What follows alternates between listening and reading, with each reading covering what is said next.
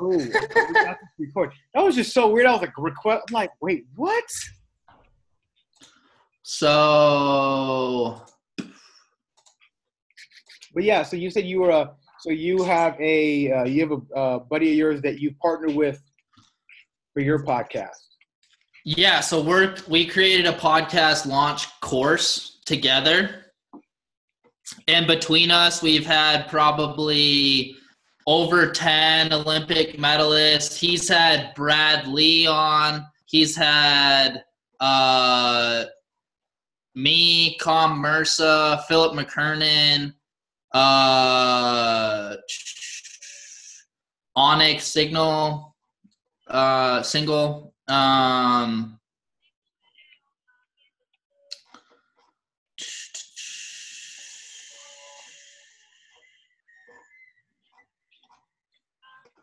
A bunch of badass people that he's had on, and it's in beta right now. We're charging $197 for the beta, and then eventually it's going to be a $2,000 course. And it's got everything that you need to know for launching a podcast, including video, audio, the whole nine. So if you have any interest in that, definitely let me know. Bro, as far as I'm concerned, like I'm like all I care about right now is like I've been studying my ass off with like YouTube and the editing process, and then trying to get editors so then I can drop content like the way Gary's talking about, because I'm realizing like just from what I have seen on social and my understanding of psychology, social media is just like the real world. It allows you basically to grow your network very, very large without really ever leaving your house. It sounds so strange that like you can have like an influencer that has a network of 155,000 followers. That's a lot of people that you know. You basically are a mayor of a small town. And if you're trending on social media, and not by the fact that you have some TV show, but because you actually have something that's valuable to say to the end consumer, you're the Discovery Channel. So you can persuade an audience. You become a thought leader in this particular sphere of influence, or multiple spheres of influence.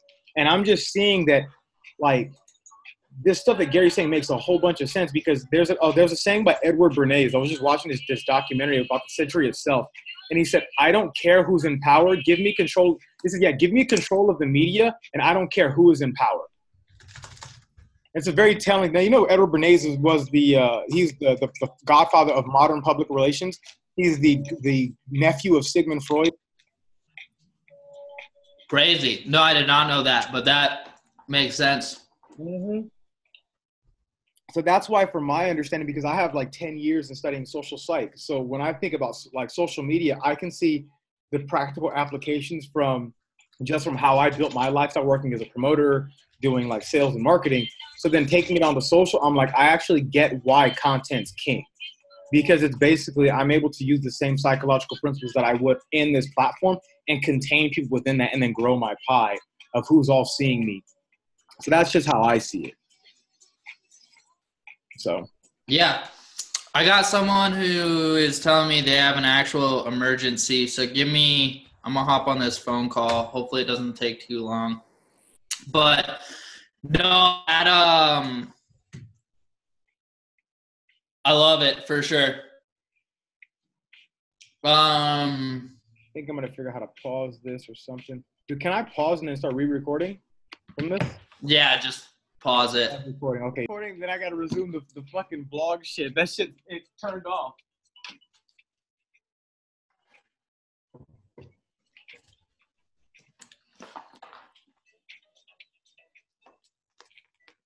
Okay, so you've been helping people get funding. So I've been helping people get funding. One of the funding requests is for $550 million for a deal. Damn. And we've got some issues with it. Mm-hmm. So we've just got information that's accessible to people that it shouldn't be accessible to. Mm-hmm. So I'm trying to chase that down right now and make sure that that NDAs aren't being broken. Basically because then you have to start going into like court proceedings, lawsuits. Yep. Which, yeah, that's an emergency. Technically, it's not on me, right? No, it's because I know that you made a post about that, and I was seeing you get like DM'd like crazy, or whatever. And I was like, damn, like I don't know how he's gonna handle all of those, the influx of requests that are coming in, like, oh, I need funding, and then from all the people that are saying they need funding, being able to sort through which ones actually have ideas that are going to be able to be marketable and actually profitable. Because everyone thinks their idea is the next Facebook without having the infrastructure and the team in place to make sure the thing is going to be successful. It's like everyone tends to forget that, like, if you're going to do something like that, especially a billion-dollar company, you better have really good people on board with what you're doing. And you have to know all the little details that seem like they don't mean that much because they mean everything. Yeah, right. Like, all right, give me 1 second. Yo. Yep.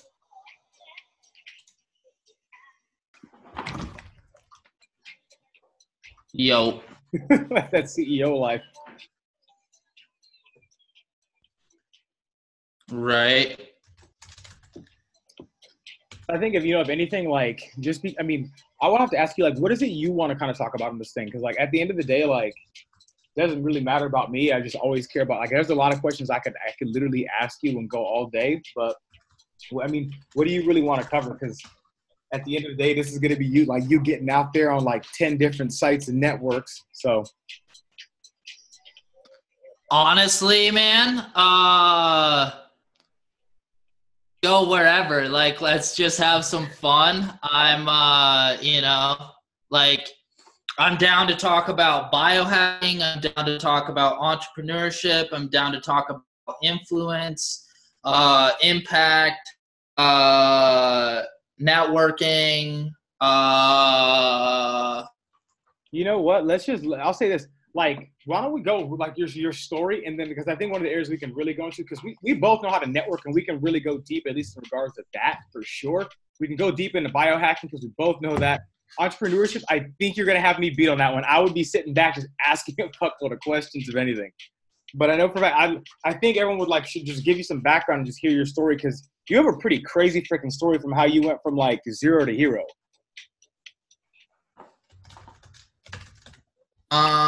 Yeah, no, that sounds perfect. Let me just make sure that this situation is fully diffused before we jump in, so that way I'm not, because this is, $550 million deal that we're trying to save.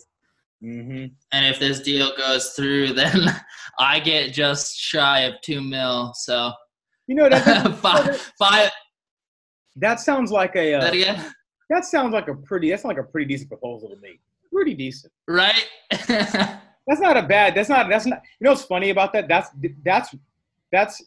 the fact that you just connected 2 people and you're about to walk away with $2 million. I think we should talk about networking, because that's really good.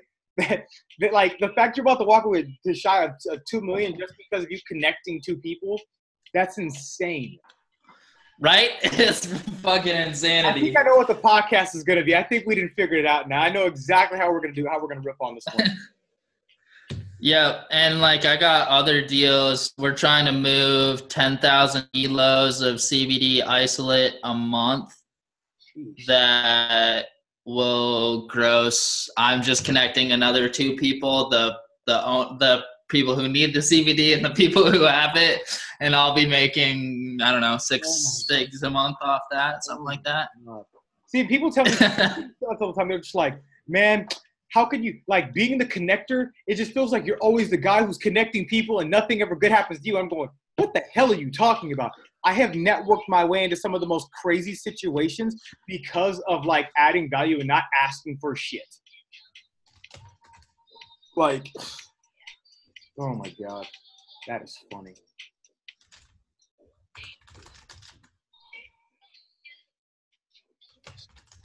Years before rock bottom. I grew up as a professional skier. I was sponsored at the age of 12, and I was pursuing being on the U.S. ski team and making the Olympics up until I was 17, almost 18. And I stopped putting on mass, and I only weighed about 130, 140 pounds. And that just doesn't work when you're competing against people who weigh 180, 200 pounds. No matter how good my technique got, I wasn't going to be able to compete with the people that I was competing against. I wasn't going to be able to really show up and be competitive. And as I watched my complete identity as a professional skier, a professional ski racer, kind of get ripped out from under me by biological, physiological things that I probably could have done more to control, but some of it is just hormones. And because I grew up with a diet that was pretty natural, avoided a lot of meats with hormones, my growth spurt didn't happen until a lot later in life. And so Crazy. I weighed 130 pounds senior year of high school, and I kind of started to watch my identity as being a professional skier start to slip away. And when that happened, I really didn't. I'm kind of a control freak, or not kind of. I'm very much a control freak. And as I was watching things kind of go in a direction that I couldn't control and I didn't like, I came into a point in my life where I was like, it's senior year of high school, everyone's partying a little bit, around, like weed and alcohol, and I'm like, well, I'm going to do a little bit of experimentation. And I got into smoking weed, and I had surgeries in the last couple of years, and so I had pain around me, and I tried taking some pain pills, and then it was just this catalyst from Thanksgiving of senior year to Christmas of senior year to the first part of 2008. I went from straight edge 4.0 student, like just before Thanksgiving, to smoking weed almost every day Thanksgiving or Christmas break, to doing and selling pain pills in January of 2008. So it literally was just like the quickest catalyst of a downfall that you could really imagine for this, kind of preppy 4.0 student, straight edge motherfucker, to just in the heart of everything. And I started to sell weed. I started to sell pain pills. I was rolling around drinking and snorting pain pills and smoking weed almost 24/7 for a long time. I wasn't sleeping much. I wasn't really eating. And that was me completely running away from not being able to control my pursuits and of becoming a professional skier. And so when that happened, I got really tied up in this avalanche that I set off, that I catalyzed in the beginning.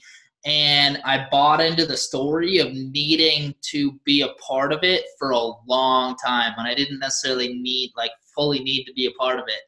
And I graduated high school somehow. I don't really know how. I think the teachers were like, just get this kid out of here. Like, he was so good for the first little bit, and then it just blew up. And they're like, what in the, I don't even know. And then I came back to Colorado. I had made it into the University of Denver with an academic scholarship. And I think they just disregarded my senior year grades. I really don't even know. But made it into the University of Denver, and I was not ready to go into college. I was I hadn't given myself the emotional space to grieve losing ski racing, and I was still bitter and angry about it.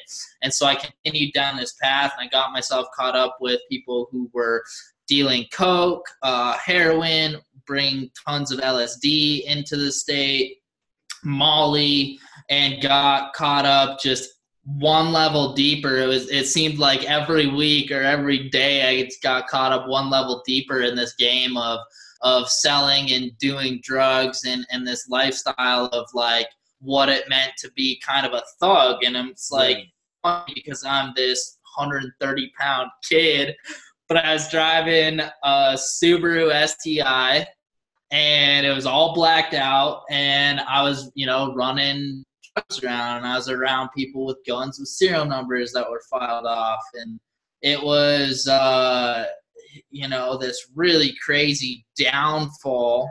And then I remember I did LSD for the first time, and I did a lot, and that like really woke me up to a lot of things, but it didn't fully bring me out. And then a couple months later, I overdosed on ecstasy.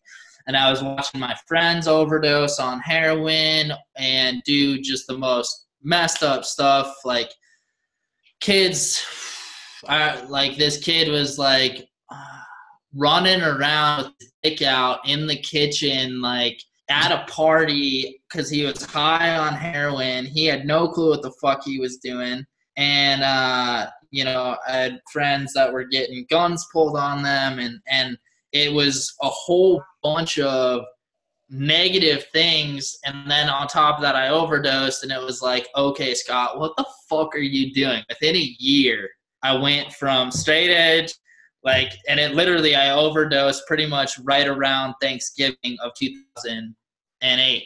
And I had started smoking weed in Thanksgiving of 2007.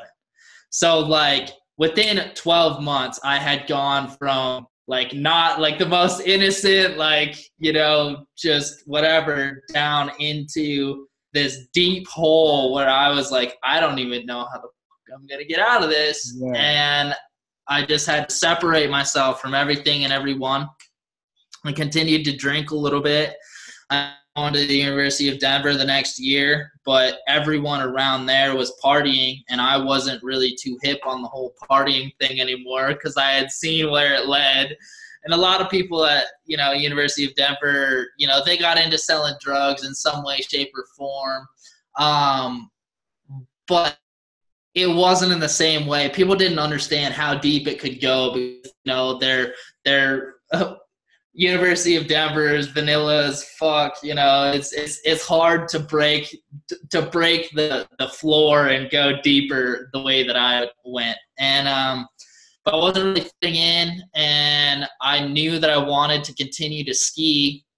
And skiing was one of the things that really made me feel like I had passion and purpose. And so a year and a half after being at the University of Denver, I dropped out, did a medical stop out, was like, I don't care about the scholarship. I'm not having fun. I don't fit in here. I'm spending more time at this little rail park, hitting rails than I am in class. And so I packed up my car and I went on the road and I chased the Free Skiing World Tour.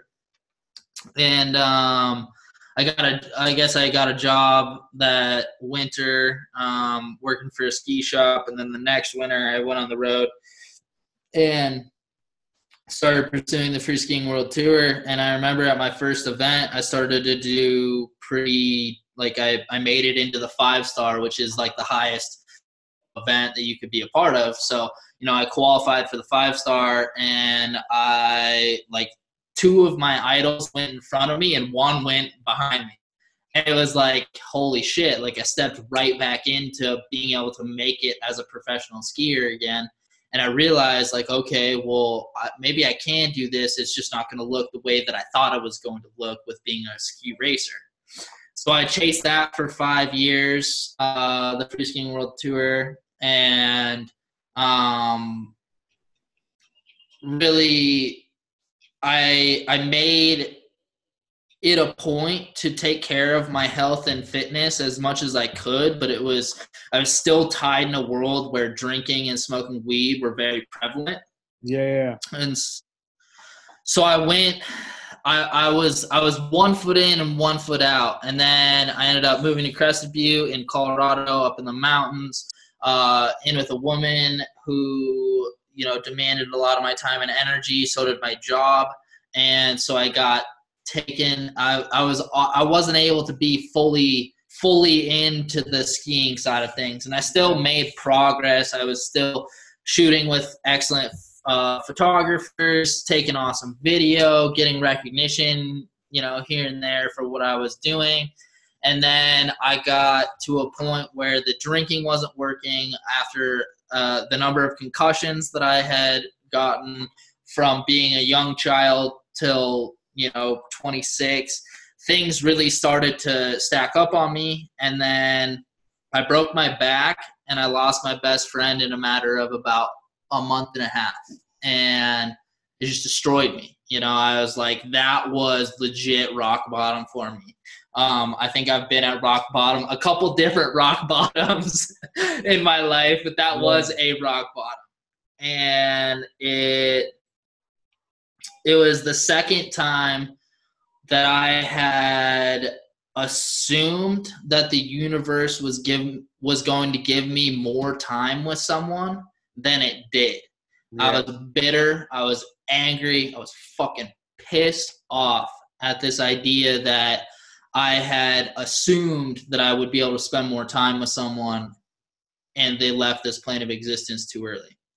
And that led me to drinking again. I wasn't drinking that season, but after breaking my back and I was dating a new girl and she, she was younger and she was into the whole like partying scene, not really in the way that I was earlier on, but she was into drinking. And I allowed myself to, start drinking again, even though it was, I was really I focused on my fitness after I broke my back and lost my friend, because it was something that I knew that I wanted to continue pursuing skiing, and I knew that I hadn't been focusing on my fitness as much as I could have. So started focusing on fitness, and there's this crazy split of personality where on one side I was charging really hard on the fitness. On the other side, I was still drinking and still trying to run from what had happened. And there was a dissonance between self. And my girlfriend at the time was also very back and forth about, she was pretty narcissistic and self-interested and really didn't care about how my emotions were feeling. And I'm a pretty emotional guy and pretty sensitive. And it came to a point where she would tell me one week that she was leaving, that she was going to be moving, and then the next week that she was going to be staying around Crested Butte, and back and forth. I got all over the place because it's like there's no consistency. So your focus, like where your focus is like focused 1 week, you're like, yeah, focus gonna crush it. I'm good. Next week, your whole world gets rocked again. So then you're just like this, like, what? Like, this is taking me off my focus, and I know it's taking me off my focus because literally instead of focusing on things I should be focusing on, I'm worried about what's going on over here. And because you probably put your relationship as a priority, like as you should, it's causing you to like step off the thing that you're really good at and should have been exceptionally focused on. And I know what that's like. So I was like mentally like putting myself there.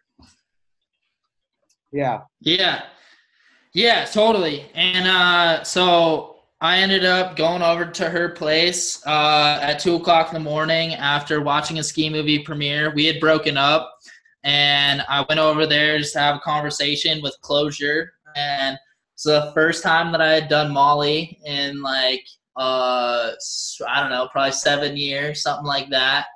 And, I'm like just emotional, extra emotional because I'm on Molly and, kind of drunk, and went over there to have a conversation. I walked into her place without her permission, I guess. And, we had I found she was sharing a room with two other girls. It was like a fucking 200 square foot room, maybe not even. It was probably like a 150 square foot room, if even, that she was sharing with two other girls. And we walked outside, had a short conversation. She wasn't feeling any of it.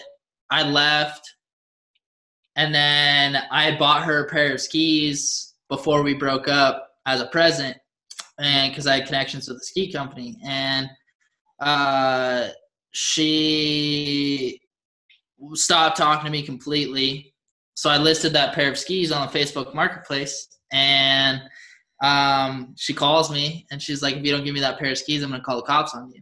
I'm You like, can't "For call the what?" cops over them skis. You didn't. It wasn't paid with your money. Paid with my money. It was a Right? gift. You can't make no claims. Gift for you.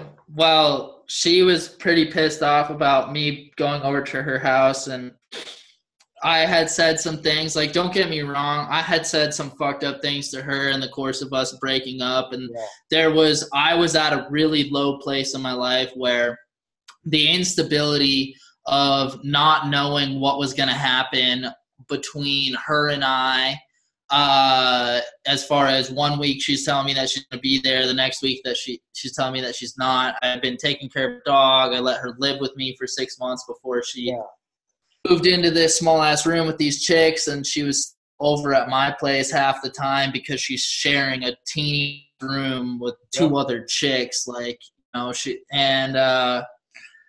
so, I had said some fucked up things and had participated in the dissonance of the relationship, but I had also taken care of her a lot and, done my very best. And I'm like, yeah, whatever, fucking call the cops on me. Like, whatever. She calls the cops and just completely throws me under the bus, says that I lifted her up when we were at the house, said that I wouldn't leave. And there were 4 other people in this house that if she would have freaked out in any way, shape, or form, they would have woken up and taken care of shit, right? Yeah. So, like, we literally just walked outside, had a short conversation, and I left. But she tells the cops. Substantiate. Yeah. But she tells the cops that I lifted her up, that I wouldn't leave, all this shit. I ended up with a felony domestic violence charge, trespassing, almost 2 years ago. Over 2 years. Proof. It's like your word against hers. Right? And the shitty thing is, so small town, Colorado is the worst state for domestic violence.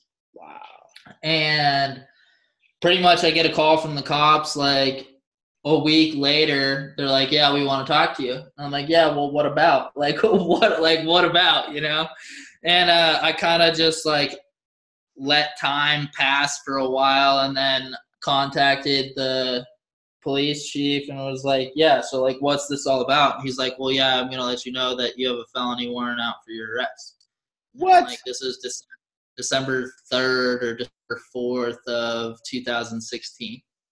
I'm like, yeah, for what? Like, what? And he's like, between talking to, like, at that point, I pretty much hung up, hired a lawyer, all that. And my lawyer's like, don't say another word to the cop because you could indict yourself on shit. So, like, don't say anything. And then basically it was like 6 months of trying to get my lawyer, who I could have hired a better lawyer, that's for sure, but trying to like figure all this shit out. And I ended up pleading guilty to the felony domestic violence, but it's a deferred.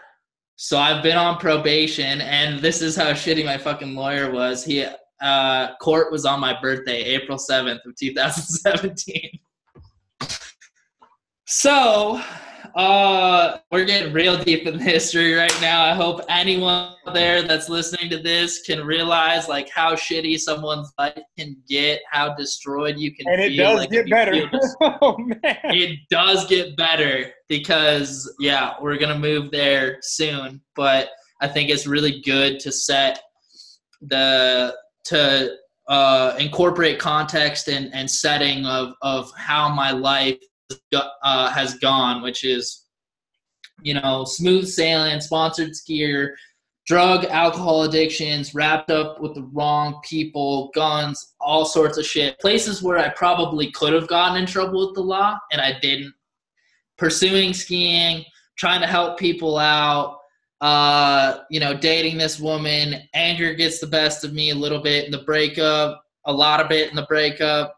I've never put my hand on a woman ever. I've never hit a woman. I've never done it. Shit to deserve the title of domestic violence or anything. I have yelled and I have said some fucked up things, but we all, I think, have yelled or said some fucked up. There's no one that falls short of that, homie. Trust me.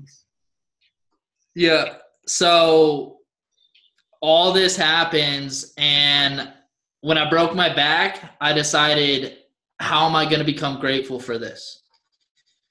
When I lost my best friend, I decided, I said, how am I going to become grateful for this? And when I got the felony charge, I said, how am I going to become grateful for this? And so when I got the domestic violence charge, I hired a coach, went through that program. The guy who sold me on the life coaching started a life coaching company himself. He hired me on to do sales for him. I cold called Nicholas Bayerly, and those who don't know who Nicholas is, he runs a company called $1 Billion Body. I know exactly who that gentleman is. Yep, he's a badass. Right. So I got tied in with him, and this is God or the universe's perfect way of breaking you down just to build you up even more, right? So I get connected with him, and he sells me on going out to this live event out in San Diego. And I'm like, I don't know why, but I just need to be there. And so I ended up getting my ticket super last minute, buying plane flights. Someone who was in the life coaching company that I was connected to had a place for me to stay. It was just a garage that they had turned into an Airbnb sort of thing. It was super cheap. They were right by the train, so I could take the train into San Diego, downtown San Diego, to make it to the hotel. Yeah. I had to borrow money because I opened up a credit card right before going out there, but the credit card I didn't actually get the card until after the event. But I knew that the limit on the credit card was $10,000. And at the event, Nicholas pitches his mastermind, the $1 Billion Brotherhood Elite, for the first time. This is his first live event that he's putting on with this many people. He's got, amazing keynote speakers there.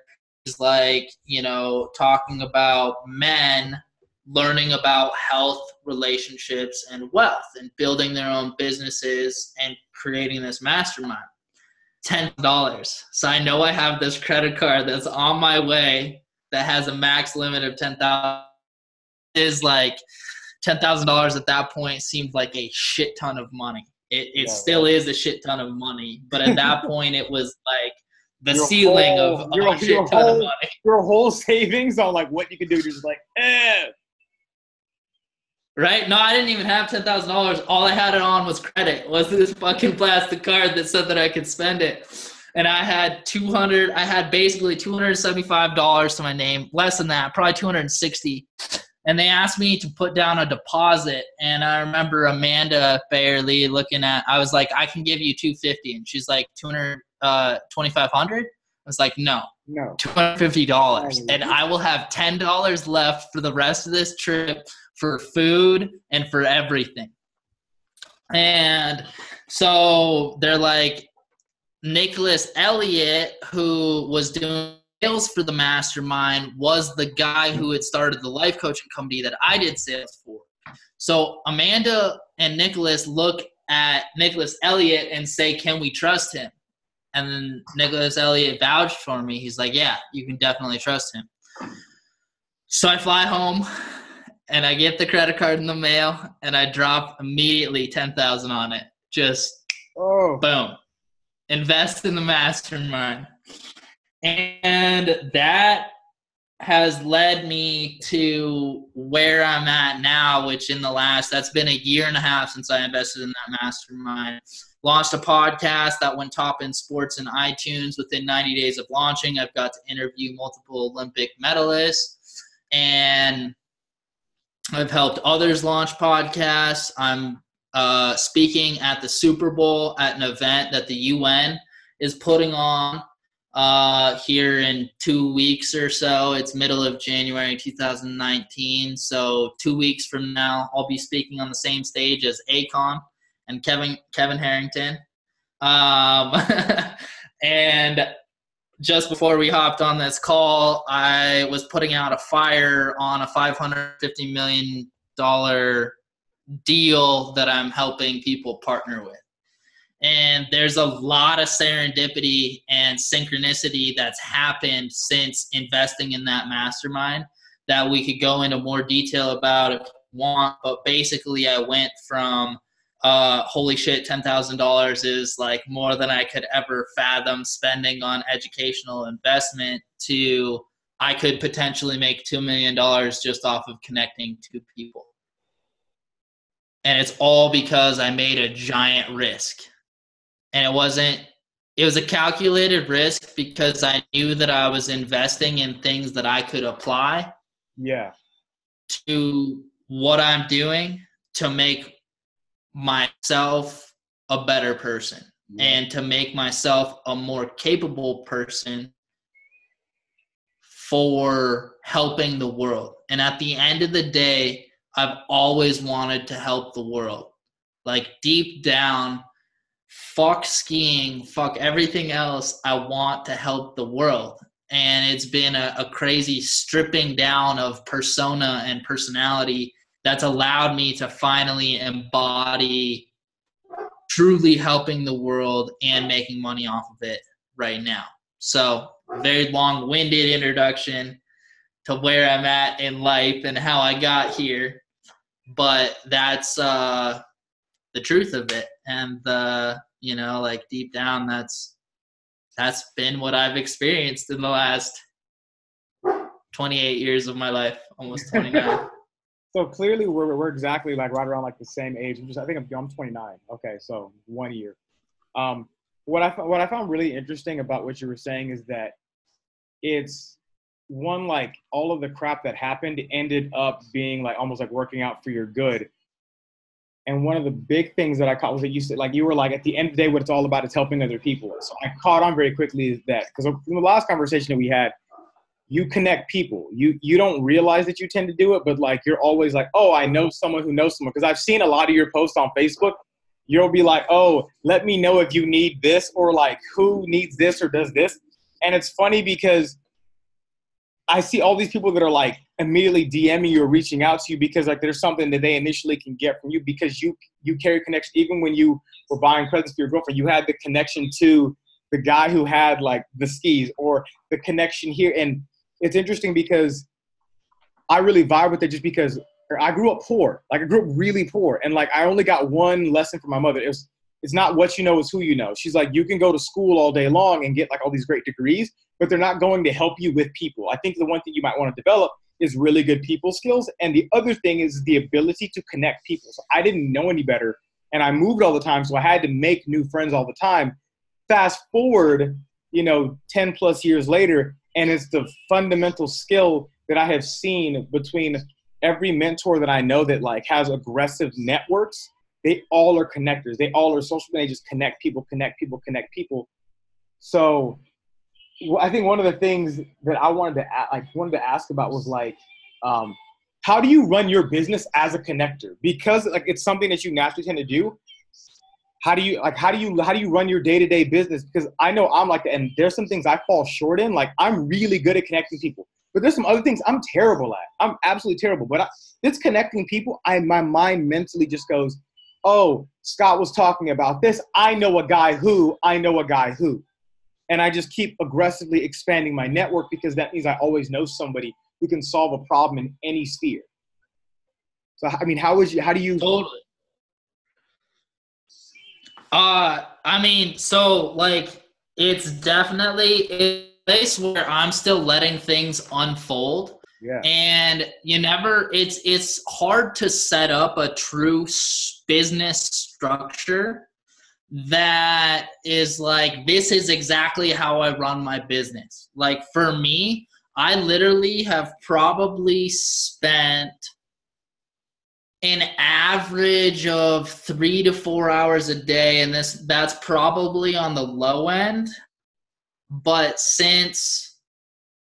so one thing I didn't talk about is I was still pursuing professional skiing up until March of last year. I broke my leg and I was like, fuck it, I'm done. Entrepreneurship all the way, full send.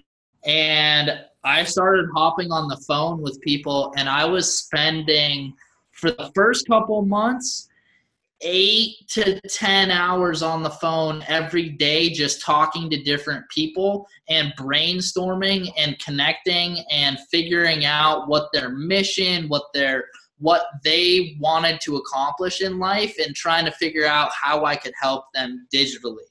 Because a lot of what I had learned from the mastermind was digital marketing, how to launch podcasts, how to create courses. I've always been good at video editing, photo, digital, just content creation and digital assets. And so I literally just started hopping on the phone with as many people as I could, day after day after day after day after day. And it came to a point where I started to realize that I could produce anything. And I started to laugh at this sometime in, I think, May or June. I was like, literally, all I need to do is ask my Facebook network for whatever it is I need, and I can generate it. And a lot of what I did there was I was 20 to 25 people as friends a day, and anyone who accepted my friend request, I would send them a message, just say, hey, what's up?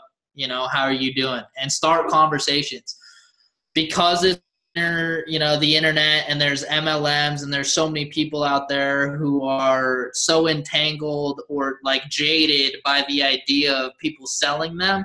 You only have a certain amount of people that respond, but then there's going to be a certain amount of people who respond, who they watch what happens on your Facebook. They're like, oh, this motherfucker, like, he's crushing it, or, he said something that really resonated with me, or, this, that, or the other thing. And then all of a sudden you have people on your side who are like, yeah, I want to connect with you. Like, let's connect. And then I just started to realize, like, okay, well, I got a publishing deal. There's a bunch of people in the influencer world that want to publish books right now and become public speakers. You're right. So, and I watched that trend because I watched the podcasting. I've watched the course trend. I've watched, and part of what I did when I, 2.5 years ago, when I first figured out that I was in trouble with the law, shit, I can't really work anywhere, so I gotta become an entrepreneur and create my own, bro, who's gonna hire a fucking talent? Like what you're talking about, like, I had my record expunged, so there's things that like don't really affect me, but straight up, like I ain't had no real formal education. My formal education was reading books. Like, that was, and I've only I only quote like 5 or 6 books of all time because they're my favorite books. And that's my area of, like, I'm really good at. I just don't delve anywhere else. So that's why I was like, let me ask you these questions because you seem very similar. And I'm like, you know what? Let me see how he reached his success. So then maybe I can kind of get an idea of, like, there's a path somewhat that I can follow that might be useful for me. Because at the end of the day, I'm like, everyone else, I'm like, I really don't get how they got from here to here. I'm like, I know how I've gotten from here to here, but not everyone's me. Let me find someone that might be similar to me, and maybe I can – their rubric for success will probably work for me because it's very similar to how I am. And what's kind of yeah, no, 100%. And I think that it's like, so in a time when everyone was niching down, I was building my platform as wide as I possibly could. So everyone was diving into, I help real estate agents, commercial real estate agents generate leads for leasing, whatever. Or I help, 6-figure CEOs optimize and prioritize their time and, get more hours out of their week to do what they love to do. And that's good. It's good to have people who are experts, who know exactly what they want to do, and who are targeting exact people, I did the opposite. I was like, I know that I have the ability to do anything. I'm still at a point where, like, yeah, I'm going to help people create courses and podcasts because that's something that I can do. But that's not all I'm going to do. I'm going to go out and I'm going to see what other people need. And it may not be me that ends up providing the service or the resource for them, but I'm going to connect with as many people as I possibly can. If it seems interesting to me and if it seems like it falls in line with my mission and vision, I'm going to connect with them. And I'm going to figure out what they do and what their needs are. If I can provide it, cool. If I can't provide it, I make a mental note of it. If I know someone who can provide it, I tell them, I'm going to connect you with this person, and this person after this call. This person has X, this person has Y, this person has Z. I really hope that you guys can make some sort of connection. Make sure you talk about this when you connect with this person and see where it goes. And I had no expectation of creating any sort of monetary value out of it.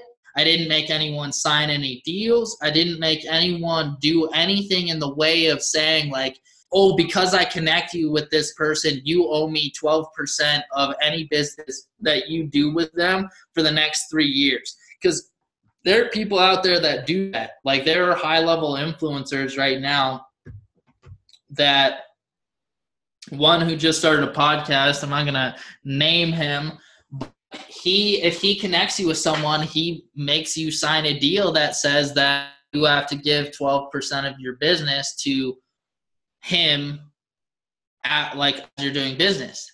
I operate based off of the idea of, if I can provide value to someone who's on a mission that relates to mine, the only thing that I can do is help.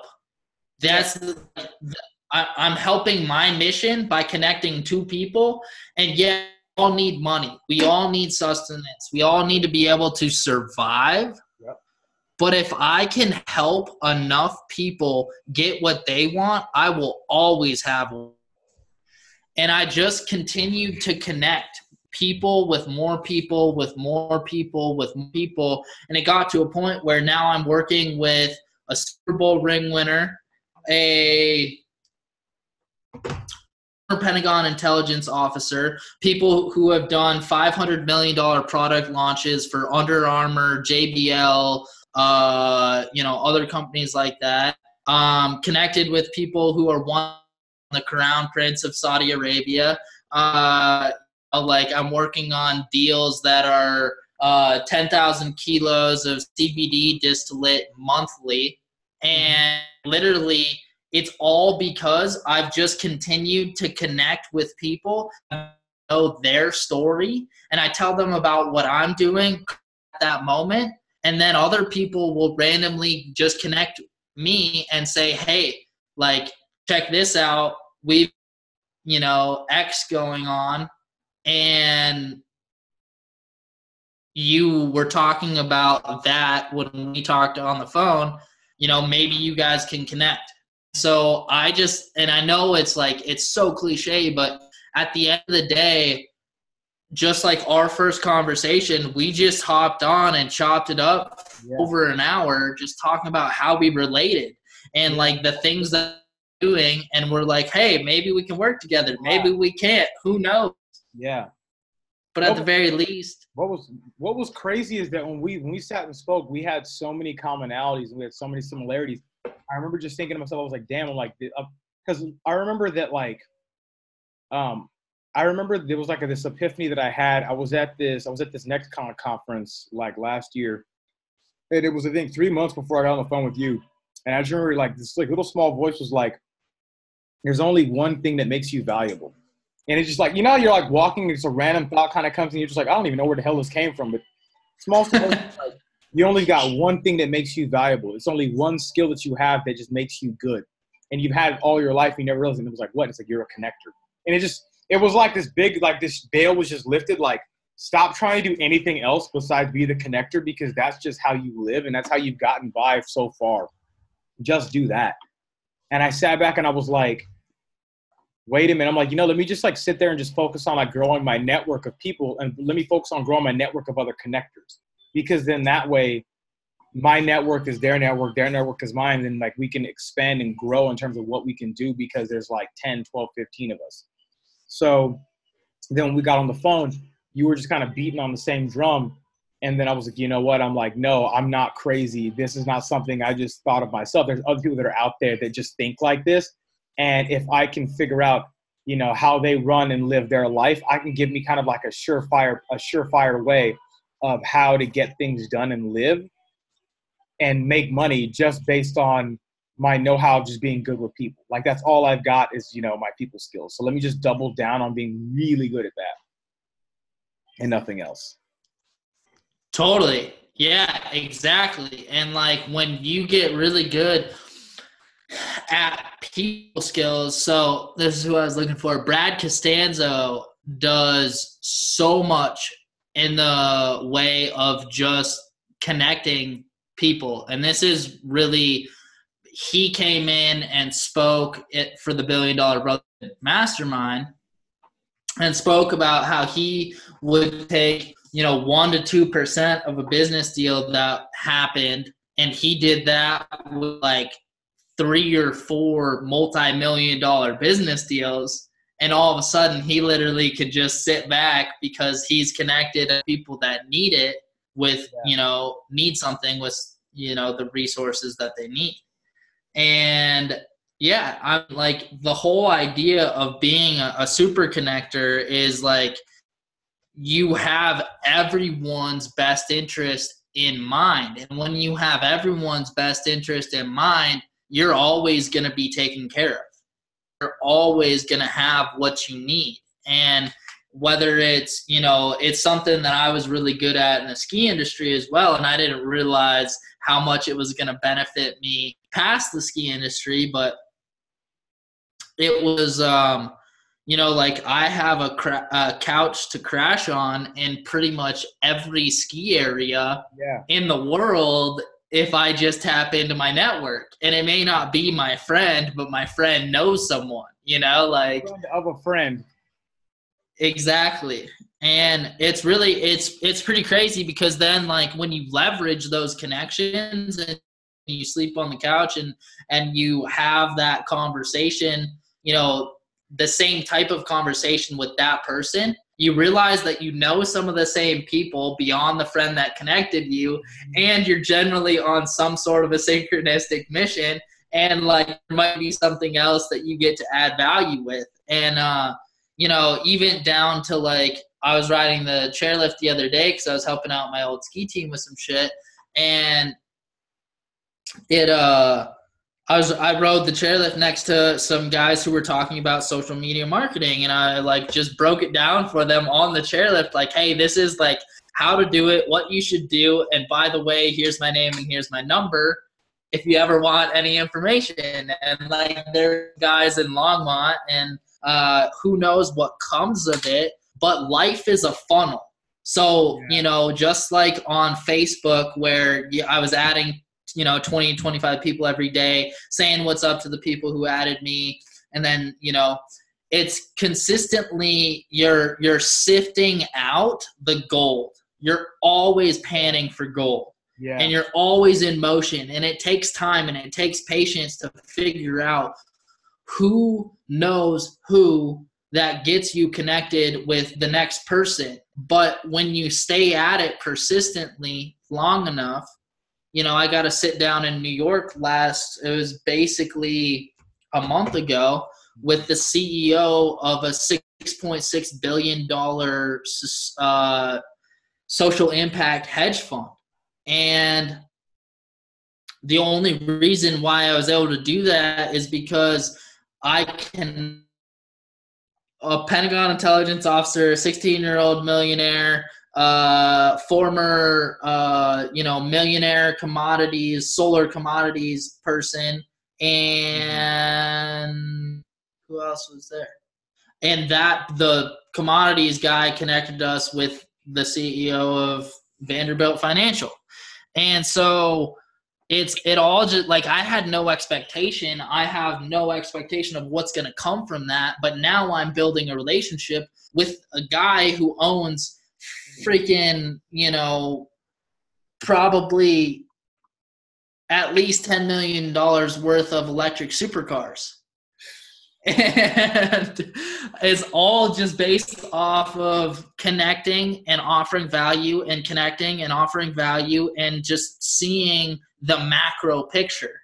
And it's not until like that's one of the crazy things about the world right now is for so long we've been putting Band-Aids over the problems of society. Oh, yeah. Well, now that we have a macro perspective, we get to see the systems and processes that create the world in which we live in down to the root cause, not just the symptoms of the problems, but we get to actually look at the root causes of the problems. And now we get to start addressing those. And the same thing happens when you have enough conversations with enough people.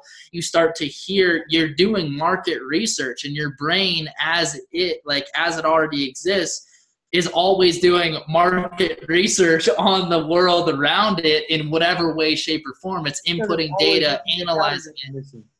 Our brain is lazy. Yeah. It's always looking for like the shortest, fastest route to get us where we need to go. And it's always looking for like what is consistent. So I can make a pattern like code to let you know, okay, pattern 4013B, we've seen this multiple times. We know how to act here. You're just like, your brain is just, it's pattern recognition, pattern match. Now like just going as autonomic response pattern. Exactly. And when you're out there having conversations with people, you start to hear common trends of what's happening. Like CBDs are going to be a huge fucking industry in the next bit. And same with social impact entrepreneurialism. There's going to be a point in the next 5 to 10 years where a business cannot exist without a triple bottom line business plan. Like where – Can you explain what you mean by that, by like triple bottom line business plan? I've actually like two things I've never heard of. I've never heard of social impact company, and I've never heard of triple bottom line. Triple bottom line. Okay. So people, planet, profit. You have to have a business that helps people, helps the planet, and creates profit.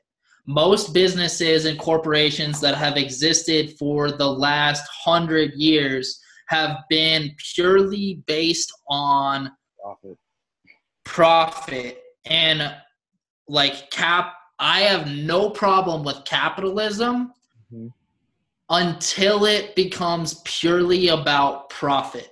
Yeah. And there's been a lag because most of like McDonald's solved a problem of being able to feed a bunch of people quickly and cheaply,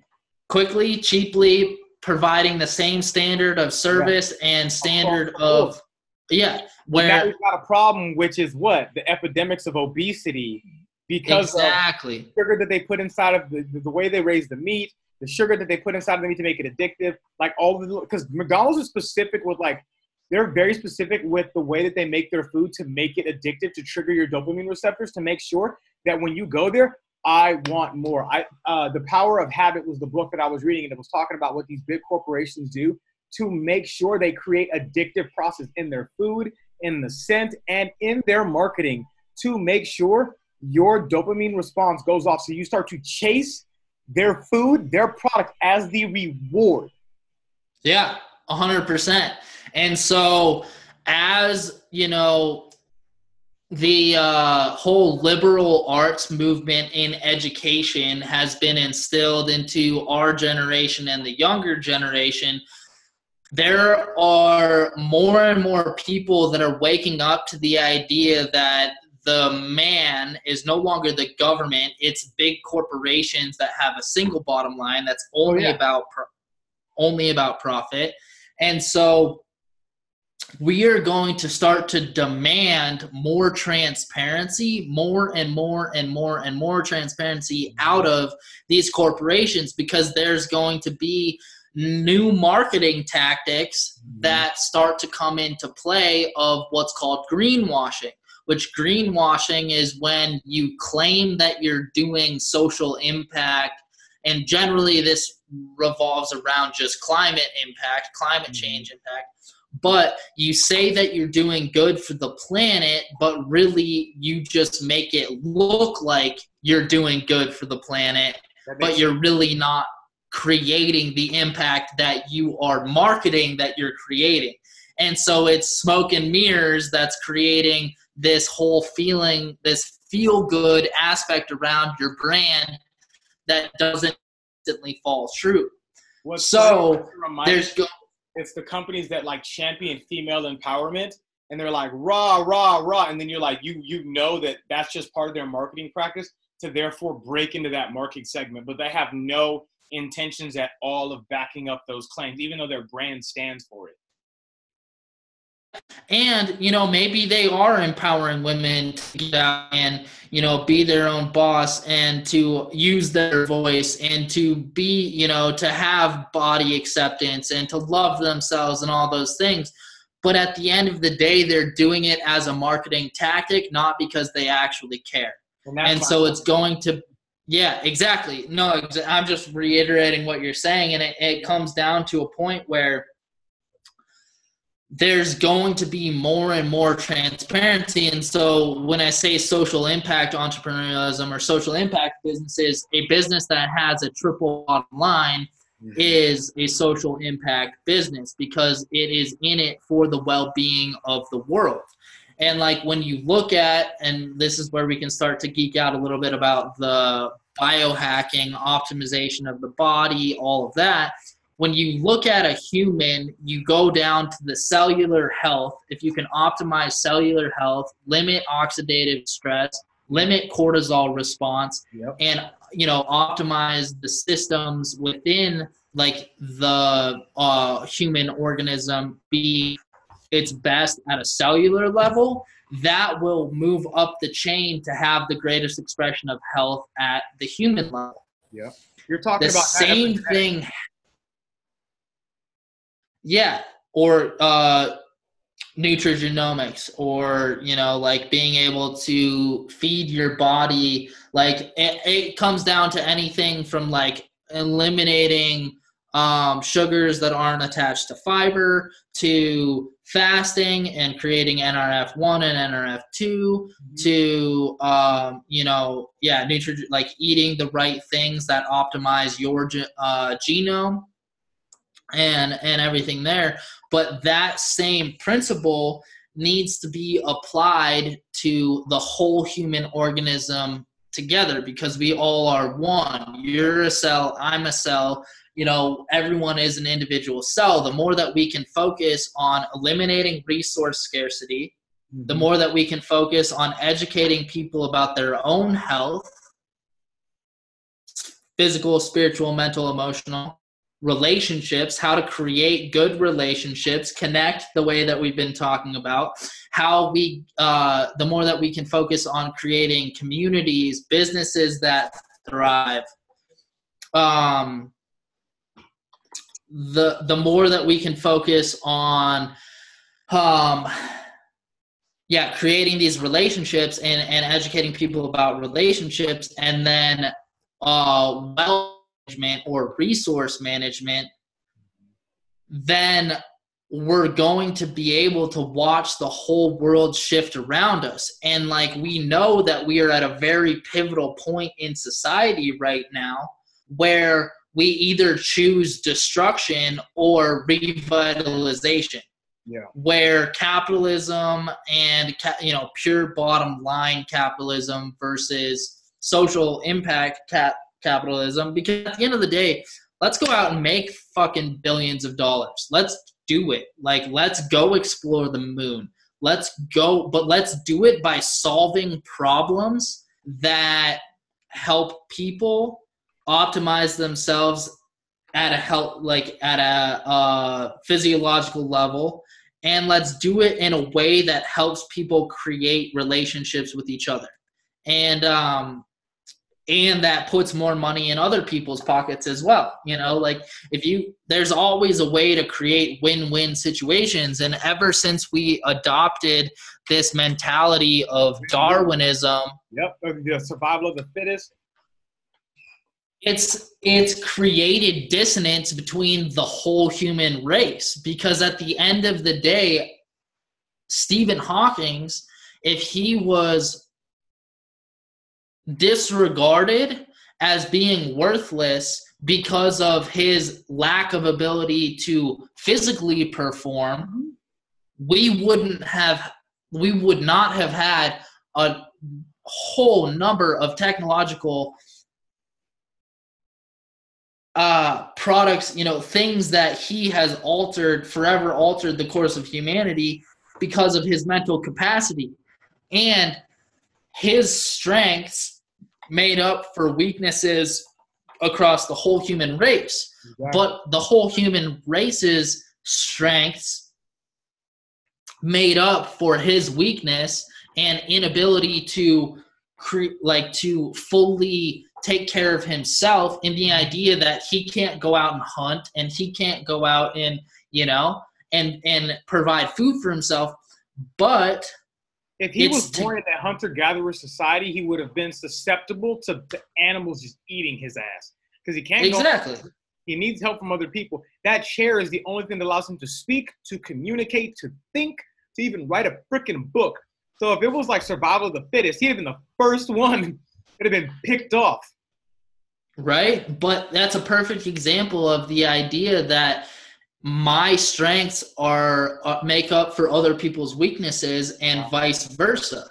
Mm-hmm. And it's super important that we understand that Darwinism exists in an idea that we have adaptogenic genes, where when we're placed in an environment with extreme conditions, extreme variables, especially as humans, we have the ability to adapt to it. We have the ability to overcome what we've been presented with, especially because of our brains and our opposable thumbs and everything that we've been given that has allowed us to move through the technology revolution to become the people that we are today.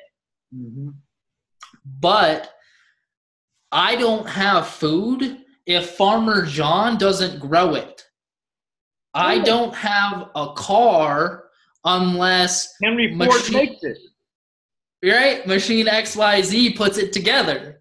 And, you know, it's super important to realize that, like, there's so much, you know, now we're walking into some of my life's mission, and my life purpose is to lift the floor of society, the floor of the human race, not the ceiling, because we have enough Elon Musks, Naveen Jains, people who are going out and trying to figure out the next technological evolution of, you know, Elon Musk with Neuralink. And like Neuralink is like the idea that, like, the Matrix, where you get to download how to fly a helicopter in a matter of seconds.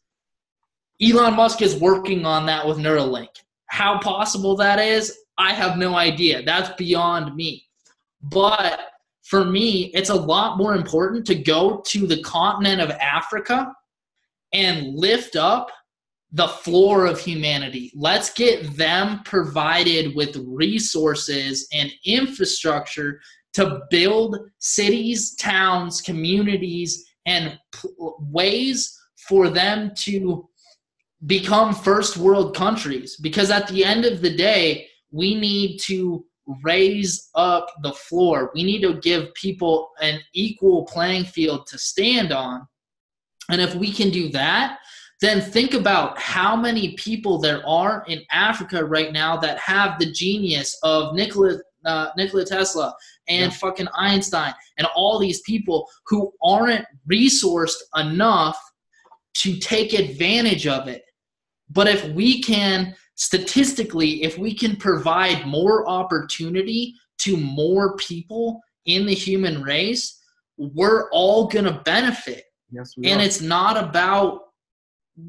about competition. It's about sportsmanship. It's about competition in the way of like, yeah, let's race towards this positive end goal. And if you win, I'm going to shake your hand and I'm going to help you. If I win, I'm going to shake your hand and I'm going to ask you to come help me, because you have your own set of experiences that can still provide value to what's going on. And yeah, so like, wild tangent on that. No, but aspect I actually like where that was going, just because like what you're saying is 100% accurate in terms of this. If you look at, like, this is something I had a discussion with a buddy of mine about, and I asked him, I said, I was like, what is money? And he was like, well, money is just like the ability to purchase money. I said, no, what is money? And he really wasn't able to explain it to me. I'm like, dude, like, real money is ideas. It's ideas, because ideas therefore turn into products, and those products therefore solve problems. So I was like, money realistically, realistically, money is only barter. We look at money like as if it's real tangible product, and it's like what it is. It literally is a middleman to place a rate or a unit of value on something that someone else is going to buy. Because back in the day, when you go back to a barter system where I had 2 cows, you had this thing of dates here, my 2 cows would have purchased, 8 to 12 bags of those dates. And maybe you thought that I was ripping you off, but then also you realized you need those 2 cows, so you're willing to pay that. We do the same thing now. If you take $150 to buy something yesterday that therefore was worth a lot less, we just call that inflation.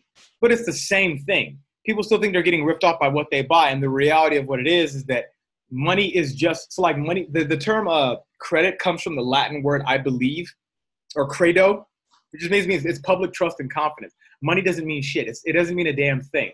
We just trade all day long. I trade this for that. And what's funny about it is that we're all racing to get after that almighty dollar to buy things realistically to allow us to do the things we really want to do. Money just gives us a certain standard of living so that we can be comfortable to do that which we've been put here to do. And the only way to have more than enough is to not try to cheat you out of yours. Is to therefore help you to get yours, and I'll get mine as well. Because a rising tide raises all ships. Not one ship, all ships. What scares me about today's society is that we have a higher standard of living, but we're not as happy. You go to these third world countries, these guys don't have shit, and they're happy with the little bit that they have. And it seems like in this culture, the more that we have, the more unsatisfied that we are, and the more that we feel like we need more. And it becomes this sunk cost principle of vampant excess, only to realize that none of it mattered. There's only a few things that really make us happy. And as long as we have those things, we're good. So I'm always wondering. Go ahead. I mean, at the end of the day, what makes human experience so like valuable is the ability to share it with other people. Yeah. Because it's kind of like, we can go super philosophical here, but like if a tree falls in the forest and no one is there to hear it, does it actually make a sound? Did it actually happen?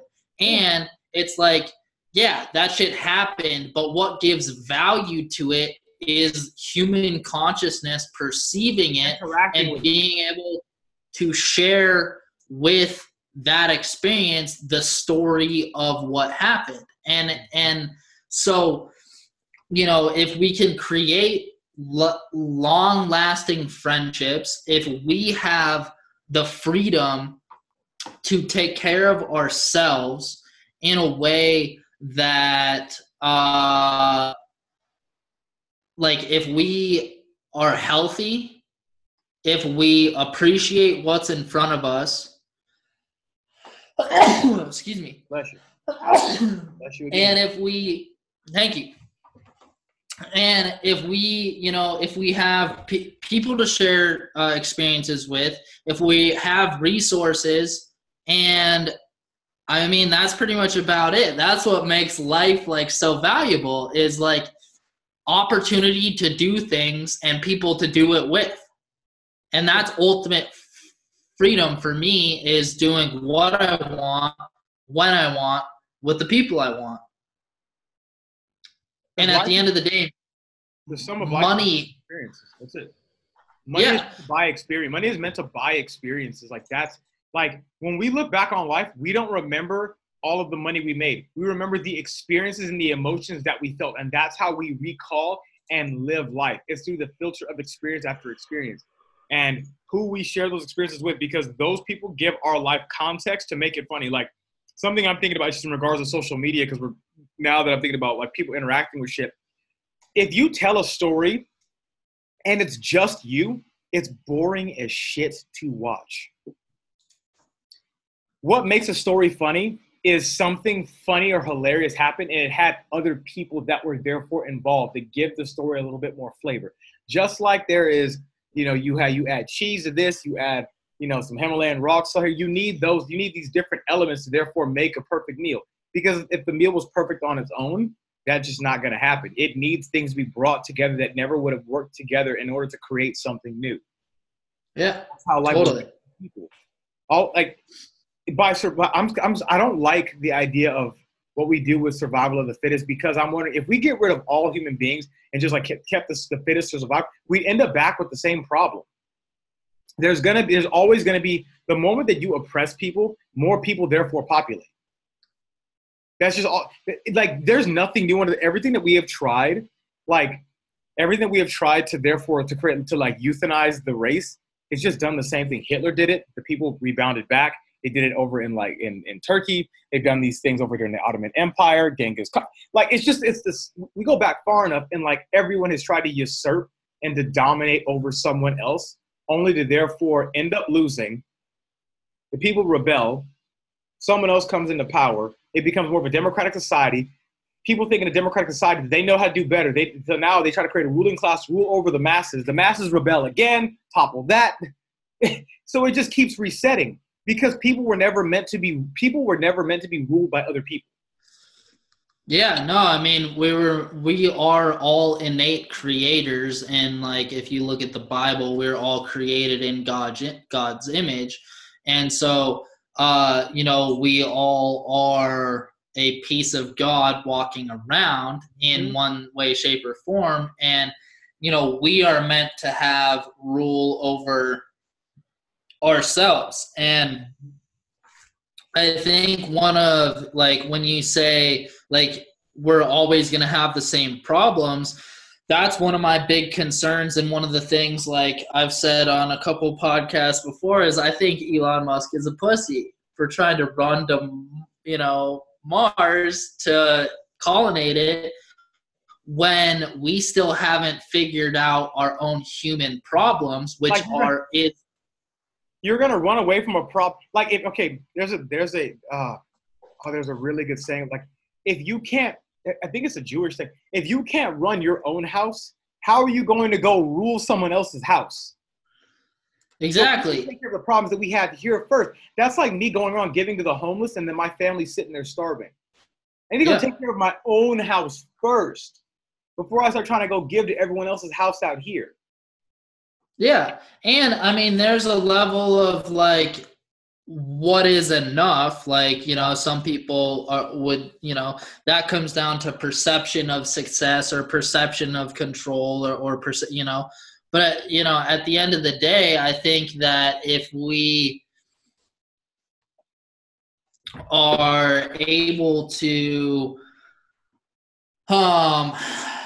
if we're able to realize that, like, if you want to see change in the world, you change yourself. Like, no, first and foremost is you work on yourself. You consistently work on yourself. And, how do you really truly build a following of people is not by going out and preaching what you believe so that other people can be indoctrinated by your mission. You go out and live your mission into existence, and people start to see it and they gravitate towards it because you've created a polarity for people to, a magnetic polarity for people to attract to. And the more that you live what your mission is, you can do it silently and people will be attracted to it. You know, like, or by silently, I mean you're not asking for other people to look at you or to look at what you're doing. You are just going out and doing it. And yes, you might put it out there in the world for people to see, but you're not asking, hey, come follow me. You're just providing an opportunity for people to follow you if they want. And when people opt in themselves instead of being called to opt in, that's when, yeah, or coerced or whatever, then that's when you really a massive impact and a tribe of people who are willing to travel across the country to just visit you, is when you do what you do enough to just call that in. And yeah, what you're saying is crazy because it really, it boils down to this. If you want to be like, everyone thinks a CEO's job is to boss everyone else around. A true boss and a true leader, no one understands this. A true boss and a true leader's job is to do one thing. It's to spot the greatness and the talent within each individual person around him and then therefore cultivate it. The other thing he is meant to do, he is meant to therefore serve them. The CEO of a company, he is everybody's bitch. I don't like, there's no nice way of saying it, but that is the truth. A real CEO is the bitch of everyone else around him. He is not really a leader. He is a servant. And I mean, both, because like the best student becomes the best teacher, or is the best teacher. And the best teacher is the one who is continually understanding that there is more to learn. Yep. And so it's the paradoxical nature of society, of the world, is that when you are a servant, you are also a good leader. When you are a good leader, you are an amazing servant. And, you know, like back to the biblical stuff, like Jesus would wash his followers' feet. You know, he would wash these people's feet that no one else would. But that's what a true leader does, because when you value other people's human existence, when your consciousness honors the fact that other people exist, you allow them to wake up to their full potential, because they see themselves in a way that they've never seen themselves before. Or maybe it's in the way that they've always seen themselves, but they never thought that they had permission to live it out fully. That's why everyone always, that's what, like, you're right about a servant is a leader and a leader is a servant, because on one hand, you inspire greatness in other people. The reason that you lead because you're able to inspire other people to say, I should therefore try to lead now myself. The other thing is this, because of the fact that you do serve, you know effectively how to lead them. Yeah. You know what they need. You're able to see, like, in the room, like, what's really going on. And it's a serious balance. And I think, honestly, I kind of want to end on that note. Before we finish up, where would anyone that wants to connect with you, where would they find you? Like, where would they find all your social media platforms? So that way we can go ahead and, like, link those in. ScottJChristman.com. Scott spelled with one T, and I believe all my socials are linked up there. On Instagram, it's scott.j.chrisman. On Facebook, Scott J. Chrisman. But honestly, yeah, you send me a message on Facebook, Instagram, an email to scott@themediahouse.co. Find me on Facebook, wherever it is. I'm down to have a conversation, down to connect you with anyone in my network, anyone who's listening, who needs something, hit me up. Let's bro down, chop it up, and figure out how to provide value. I think honestly we should end on that note, because that's pretty freaking solid. Guys, I hope you enjoyed this as much as we did making this. Scott, thanks again for even like taking the time to come on. And dude, I appreciate this, because it's funny, because I still got like all these other questions down here. I only got to like 2 of them, but I was like, I saw you yawning. I'm like, it's probably gonna be time to cut this now. Oh man, but dude, thank you again. I'm gonna go ahead and end this. I'm gonna end the recording now. Cool. Boom. Stop the recording. Let's